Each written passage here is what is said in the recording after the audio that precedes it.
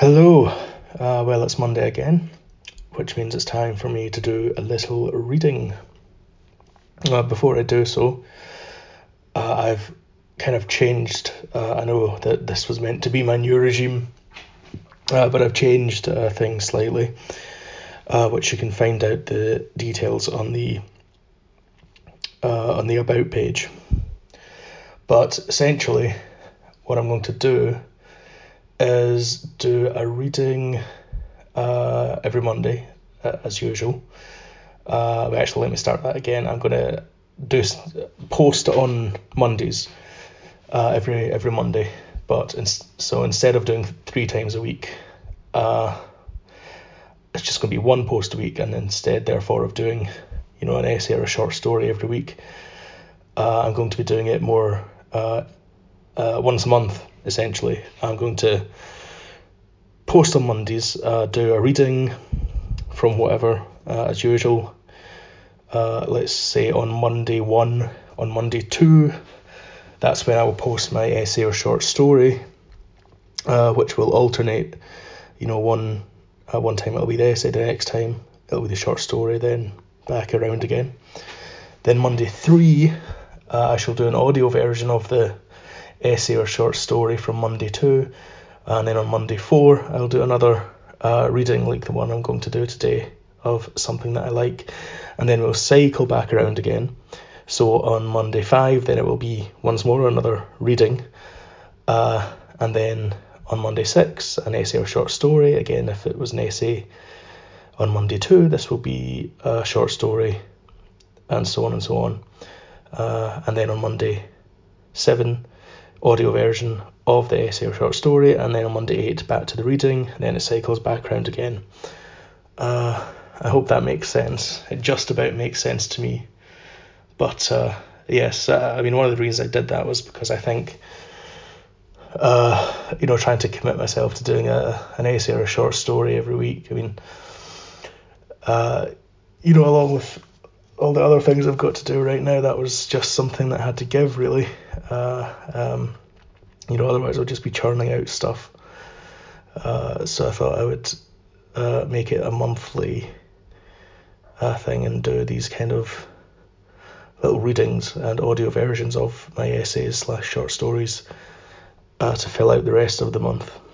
And also I don't feel like posting 3 times a week. I feel like that's a bit too much. So once a week, various different things and a lot of audio. But that also allows me to concentrate more on the essay / short story, to put more time into it and more work into it, which I think is better than trying to stick to a rather rigid and fast-paced schedule like the one I was on before. So I hope that makes sense. And anyway, for now, time to do this week's reading. So my reading today is quite a short one. It's only a couple of pages. It's from The Hitchhiker's Guide to the Galaxy by Douglas Adams, but you knew that. I'm going to read a short passage, or a couple of passages from the middle of the book's action. So if you haven't read it, then don't worry. I think it stands on its own anyway, basically, and just go with it. This section, our heroes are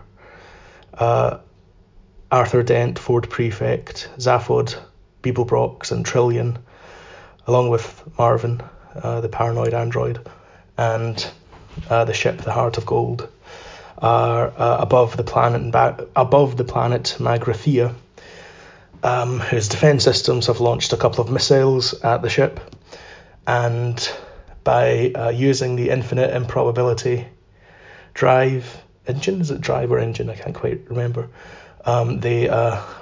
Essentially the missiles, the 2 missiles that were going to take down the ship, have been transformed into, respectively, a sperm whale and a bowl of petunias. So as I said, you just got to go with it when it's Douglas Adams. It's a very funny section, and also somewhat philosophical which I'll talk about a bit more afterwards. But without further ado, let's just get on with it. So, the Heart of Gold interior, chaos, missiles coming, and the drive has just been activated. And the next thing that happened after that was that the Heart of Gold continued on its way perfectly normally, with a rather fetchingly redesigned interior. It was somewhat larger and done out in delicate pastel shades of green and blue. In the centre, a spiral staircase, leading nowhere in particular, stood in a spray of ferns and yellow flowers, and next to it, a stone sundial pedestal housed the main computer terminal. Cunningly deployed lighting and mirrors created the illusion of standing in a conservatory overlooking a wide stretch of exquisitely manicured garden. Around the periphery of the conservatory area stood marble-topped tables on intricately beautiful wrought iron legs. As you gazed into the polished surface of the marble, the vague forms of instruments became visible, and as you touched them, the instruments materialized instantly under your hands. Looked at from the correct angles, the mirrors appeared to reflect all the required data readouts, though it was far from clear where they were reflected from. It was, in fact, sensationally beautiful. Relaxing in a wickerwork sun chair, Safford Beeblebrock said, "What the hell happened?" "Well, I was just saying," said Arthur, lounging by a small fish pool. "There's this improbability drive switch over here." He waved at where it had been. There was a potted plant there now. "But where are we?" said Ford, who was sitting on the spiral staircase, a nicely chilled pan-galactic gargle blaster in his hand.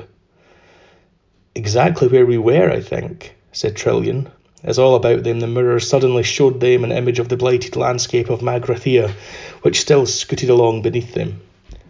Zaphod leapt out of his seat. "Then what's happened to the missiles?" he said. A new and astounding image appeared in the mirrors. "They would appear," said Ford doubtfully, "to have turned into a bowl of petunias and a very surprised-looking whale." "At an improbability factor," cut in Eddie, who hadn't changed a bit, "of 8,767,128 to 1 against." Zaphod stared at Arthur. "Did you think of that, Earthman?" he demanded.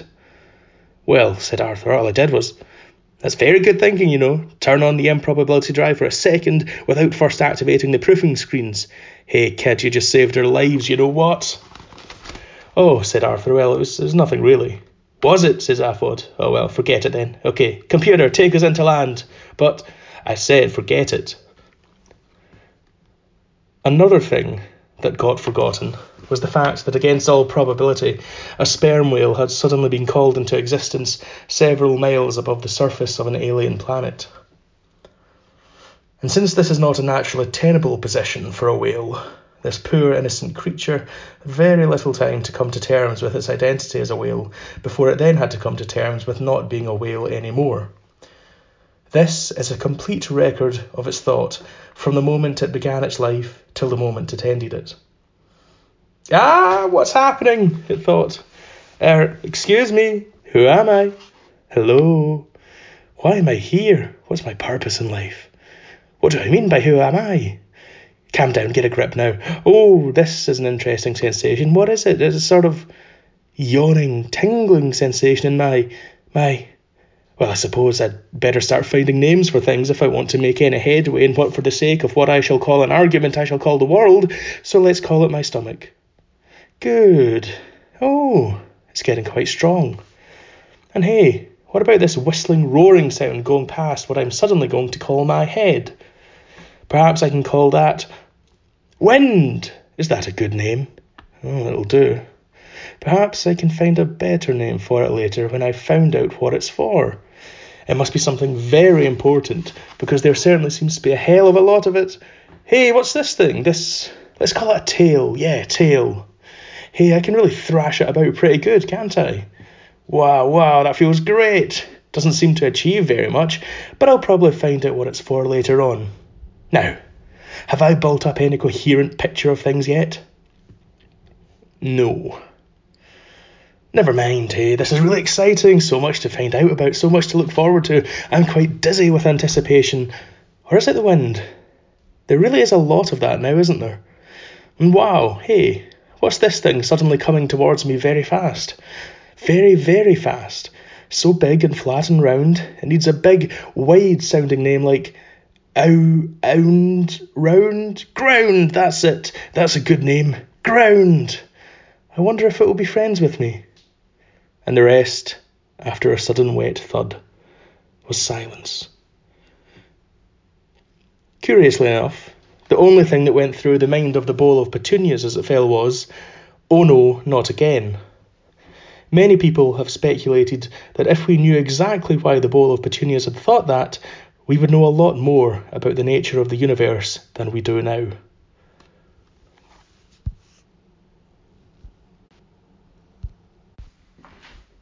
Well then, that is that. Gosh, I really should have practiced that a couple of times. I may have got a bit befuddled in the process of reading that aloud. But I gave it a jolly good go, didn't I? Which is more than can be said for our Prime Minister. Oh, gosh. Sorry, I'm very tired. I'm just talking absolute rubbish. Yes, so as I said, that's there's also a good... I won't go into it in too much detail because I'm just thinking. I won't do it now because I'm a bit late on the go with this as it is, and I don't want to drag it out too much longer. But there's a very good essay by David P. Barash, a research psychologist. There's an online version and there's a more detailed version in a collection of essays about Richard Dawkins, which is all about what he calls a kind of evolutionary existentialism, which takes as its starting point the Magrathean whale thrust into existence in a joyless, careless, indifferent, cruel, capricious universe. Oh, pardon me. Sorry, I've not even had a drink. I don't know why I'm all giggly. I'm just very tired. All giggly and burpy. God. If I had any sense, I would restart this. But as I said, I cannot be bothered. It's too late. So we're going full steam ahead. But yes, that essay by Barash is very good. I'll link to the one that's online down below. And yes, as I said, I might just have to read out the essay next time I do one of these because it is very good. I find it very interesting. I think it's a very good summation of what I might call my life philosophy. A kind of evolutionary existentialism. What the Whale Wondered is the name of the essay. Just as the poor Magrathean whale was thrust into the universe, an indifferent and callous universe, we too are thrust by natural selection and biology into a cold and indifferent universe, and it's simply up to us to try and come to terms with that ultimately purposeless existence and to make something of it. So we might be in absurd positions, we might be strange little apes produced by a blind process into an uncaring universe, but we are also very much capable of giving meaning to the position in which we find ourselves as individuals and collectively. So that's the theme I very much enjoy and agree with. Anyway, I shall stop rambling now. I'm just going to put this out, as I said, because it's far too late and I've got other stuff to do before I go to bed and I'm very tired. But it's been fun. As I said, I've got a new regime, or the new regime has mutated slightly. You can check that out on the About page. But for now, goodbye and don't panic.